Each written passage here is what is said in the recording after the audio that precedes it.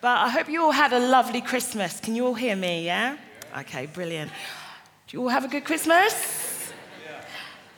And tomorrow is the new year. It's so lovely to be in church, and it's New Year's Eve. And I don't know about you, but I find Christmas and New Year's Eve just like a really funny, sleepy, lazy time. And I didn't even know what day it was. I thought it was Saturday, or I thought it was Friday yesterday. I didn't even know. And then also you find that you go to bed really late. You know, you like look at the time and you're like, oh, it's midnight. Where did that go, you know? Or you live off, you know, all leftovers or, you know, food in the reduced section in the supermarket, you know, those like little party food that you're like, you wouldn't spend £6 on, but then it's 99p, and you're like, all right, I'll give those little mini hamburgers a go or something like that. It's that funny time. And during this time, I really like to look at the year that has just gone. I like to debrief. And I think it's really good to debrief. Just look at what went well, what didn't go well, and you know, how you can improve. And I really highly recommend that you do that, and that you do that with Jesus as well, because he knows it all. I mean, he knows exactly what's going to happen in 2018. So you might as well be honest with him, because he knows it and he loves you anyway. So that's the time to, you know, it's a time to look at what's happened, and it's also a time where people set goals. And maybe you think, I don't even want to set a goal, you know, I'm just so exhausted. I just want to survive 2018. I'm someone that I'm a bit of a dreamer, I'm very goal-orientated, and I like maybe have 50 goals, but I only achieve maybe a quarter of one of those goals throughout the whole year. So for me, I'm really trying to focus on one goal and actually be consistent with it, and then move on to the next one. But today, what's on my heart, I'm really passionate for everybody to have a deeper relationship with Jesus. And we are all in different places. Some of you may not even be a Christian. And personally speaking, I highly recommend Jesus. He has completely changed my life. His love is so amazing. I can't even say the right words. He is just wonderful. And so, you know, he's there for you. If you're interested, he is there for you. He's just there, ready, waiting when you're ready. And for those of you who have a relationship with Jesus, I just want to encourage you on a few things, or remind you of some things that have made an impact in my life in 2017. I just want to let you know about that so that it can just help you in your journey with Jesus. So let's just pray. Heavenly Father, thank you so much for everything. Thank you that it's New Year's Eve and that we're here today.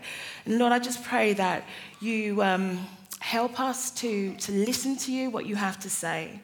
And I just pray that you speak through me, Lord. And I just pray, Lord, that you help us to just trust in you more and more in the new year. In Jesus' name, amen.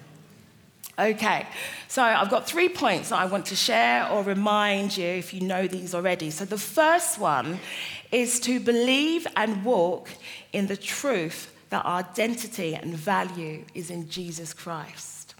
Now, in a couple of months' time, there's going to be a royal wedding. So Meghan Markle is going to marry Prince Harry, and she's going to become a member of the royal family.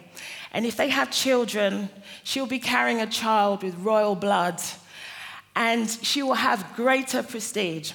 But the truth is that we are more royal than the royal family. Now, before I even go into that, yes, we find identity in where we come from and what we may look like and what we're interested in, but our true identity is in Jesus Christ. Now, going back to the royalness now, I'm just going to read a verse, 1 Peter 2:9. It says, but you are, in fact, why don't you read it with me? But you are a chosen people, a royal priesthood, a holy nation, God's special possession, that you may declare the praises of him, who called you out of darkness into his wonderful light. Now, going back to being royal, we are royal. We're more royal. In Jesus, we're more royal than the royal family because we are in Jesus. Jesus is the King of Kings. And so we are a part of his body. We are co-heirs to the throne. And so we are royal. We're also a priesthood because we have a direct relationship with God because of Jesus. Now, in the Old Testament, the priests were the only ones that could have that relationship with God, that one-on-one relationship. And they would get that once a year. But because of Jesus Christ, because of what Jesus has done for us, we can actually have that direct contact with God, not just yearly, but every day, every hour, every minute, every second, we have that. And we are God's children. We belong to him. So we have so much value. We have so much value. We are so precious. Our value is not based on anything in this world. Nothing about our background, our family name, what we've done, good or bad, what our jobs, what car, what house we have or don't have, what we're studying to become. None of that has to do with our value. And I'm just so relieved that, our value is in Jesus Christ and not anything to do with this world, because this world is transient. Circumstances change. Things evolve, things die. You could be so talented at something. You could be hot 1 minute, and all it takes is someone else to come along who can do what you can do or even better, and then you're forgotten. And the thing is that when you find your identity and your value in things, you try and control it, because things are developing all the time. So you try and hold on to it. And you might try and hold people back because you don't want them to develop. I used to teach Pilates at a gym, and I was the only one that taught Pilates, and I found my identity in that. I was the Pilates instructor. And then so other instructors would really take an interest in Pilates, and they were like, you know what, I think I might study it. And I was like, no, because I'm the one. And I would discourage them because I was the one that taught Pilates. I found my identity in that. And we can do that in all sorts of things. We can do that in relationships. You might be friends with someone and you find meaning and value in your friendship or a little group you've got. And all it takes is someone else to come in and occupy your space. And you start to feel really insecure. And so you want to hold them back, keep them out of that little group.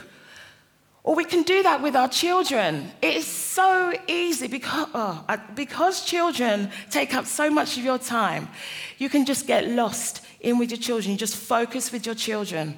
And sometimes, you ask people how they are, and they don't even talk about themselves. They just talk about their children. It's easily, done where it's all about the kids. I mean, my husband and I, over Christmas, we've been so busy with the children, so busy that when we put them to bed, we actually pass out ourselves. My husband puts my son, Brody, in one room, I put Skylar in the other, and literally we pass out. And then, we wake up, and then I'm like, it's 2:00. I've missed my evening. I can't say when the last time I've sat down and watched TV for myself. All I seem to be watching is CBeebies. But the thing is, you can get so focused in your children, and then they grow up, and then they don't need you like they did anymore. And then at that point, you can actually try and hold them back because you don't want them to go. Because if they go, who are you? What are you about? But it's so good that our identity and our value is in Jesus and nothing in this world. Another thing that is so good about that our value and our identity is in Jesus is that it doesn't matter how people treat you and what they think about you, in the sense that if they reject you, it doesn't matter, because they are not telling you who you are. And sometimes people reject us, or they ignore us, or we're not cool enough. And so we ignore them back, or, we give them that cold shoulder, or we give them a bit of attitude to let them know, listen, you need to know who you're dealing with. But we don't have to do that, because our value is in Jesus. We don't have to prove our worth if people don't like us because we're not what they want in a friend or what they want to, the type of person they want to talk to.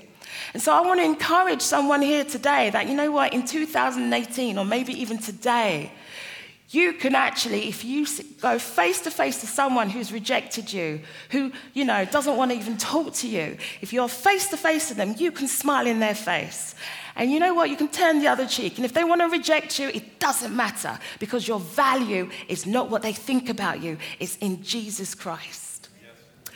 So anyway, that's one point. The second point that I want to remind you of or just share with you is to believe that all your needs are met in Jesus.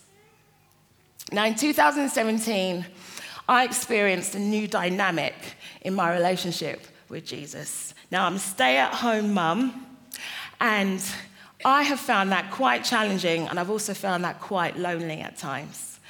And I tend to find taking my kids or taking my son to school so stressful.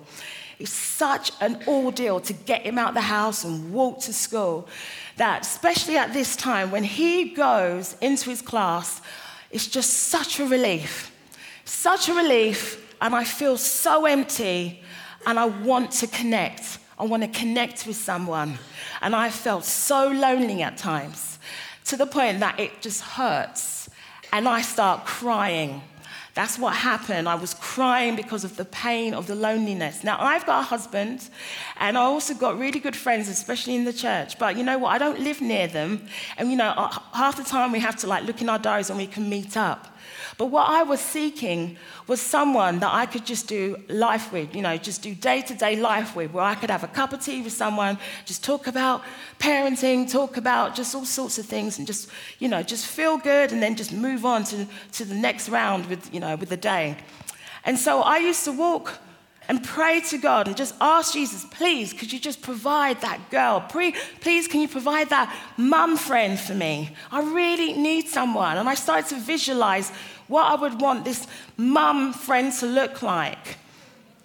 And I really wanted her to maybe chai tea and all sorts of stuff like that. And she'd be a Christian and she'd be really cool and really funky, and we could be so honest with each other. And I kept praying and saying, God, please, can you provide her? Please provide her. And then Jesus said to me, I'll be that mum friend for you. I'll be that mum friend. And I was a bit shocked about it. But I started to see Jesus as my friend as well. And I just remember him saying, so come on then, let's walk and let's talk. And when you get home, you put on that kettle and you make your chai tea, and then we can hang out together. And it really made an impact on my relationship with Jesus. And sometimes we are praying and asking God to give us something so that it will meet our need, when really all we need is Jesus, that he is the very thing that we need, rather than having this external physical thing. We just need to go to Jesus and fulfill our needs. So the third thing is, go to Jesus first before getting your needs met in things and people. Now, I've just realized that I forgot to tell you the verse. I wanted to remind you of a verse, and it's Philippians 4:19. And my God will supply all your needs according to his riches in glory in Christ Jesus. We can do that. We have Jesus to supply all our needs. So, yes, go to Jesus first before getting your needs met in things and people. Now, I'm going to be honest with you. I've got a bit of an addiction to sugar. And I have had a few sugar detoxes. I'm going to detox from sugar in the new year, not tomorrow, the 2nd of January, because I have a big meal tomorrow. And hopefully it's the 2nd of January, and if not, definitely the 8th of January. So I do like a bit of sugar. I kind of reined it in just before Christmas, but then we just had so much chocolate and whatnot. But the thing is, it's going to be really hard for 2 weeks in my household because mum is off sugar. And I get really irritable, and my husband will come in and be like, yeah, you're not having sugar, are you? And I'm like, no. And so I'm going to do that. And I've done it a few times, and I feel so much better when I don't have it anyway, even though for the first 2 weeks it's really hard. But the first time I actually took a detox from sugar, I realized that I had a problem because I was really scared to not eat sugar. I actually thought to myself, how am I going to get through the day with not having a slice of cake? I actually said that to myself. In fact, I even took it a little bit deeper and I went, how am I going to exist? And then I thought, whoa, Denise, you've got a problem. You've got a problem. And the thing is, when I did that, when I came off sugar for the first time, all sorts of stuff were coming up. I had no idea I had an anxiety problem, that I actually got anxious just leaving my house and walking down my high street. I had no idea. And things were coming up, and I would just give it to Jesus, give it to Jesus. Things about my childhood, and I was just giving it to Jesus because I was not suppressing it with sugar, with a drug. I had a wound and I was putting a bandage on that. And as I took that bandage off, I had to deal with the wound and I had to give that to Jesus. So this is why it's good to go to Jesus first before getting your needs met in things. Also, it's good to go to Jesus first before getting your needs met in people. We all know Christian people, and it's so easy to get them to pray for us, to get them to listen to our problems and then, ask them to encourage us. But you know what? We can go to Jesus. Why live on somebody else's faith? Get your own. Be alone with Jesus. Also, it's so easy to look at people who are influential, who are powerful, who are so attractive, and you want them to mentor you, to hook you up and really encourage you. And there's nothing wrong with being mentored by amazing people. But the thing is, the most influential, powerful being is Jesus, and he is there for you, ready for you to just engage with. So you can go to Jesus Christ before things and before people. So those are the 3 things that I wanted to talk to you about. And you might be thinking, okay, so how do I do this? How do I implement these things in my life? Well, firstly, I just encourage you to be alone with Jesus Christ. Be alone with him. Just connect, just you and him. Listen to him. Listen to what he has to say. Listen to him. Let him tell you who you are in him. Also, look at the gateways of your heart. Look at where you go to other things before Jesus. So where you are hungry, I'm not necessarily talking about food, it might be food, but where you are really hungry, where you have that need, what are you filling that emptiness with instead of Jesus? Where you are bored, what are you engaging with? Why don't you engage with Jesus? Where you are alone, what are you surrounding yourself with? Surround yourself with Jesus. In the mornings, I think to myself that I tend to want to speak to my husband, especially when I've dropped my son off from school and that emptiness, that time, I want to call my husband. It's 8:50 in the morning. He's one of the, him and my mum are closest to me. So I always, think, I'll call my husband or I'll call my mum.